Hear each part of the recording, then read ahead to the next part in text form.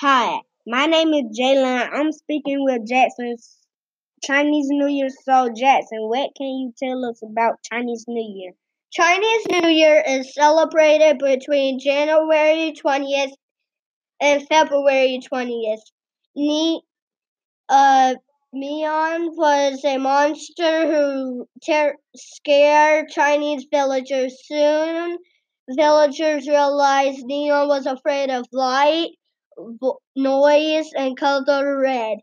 Today, these are used to celebrate Chinese New Year. A part of Chinese New Year is a parade, is the dragon dance. The dragon dance happens at the end of the parade.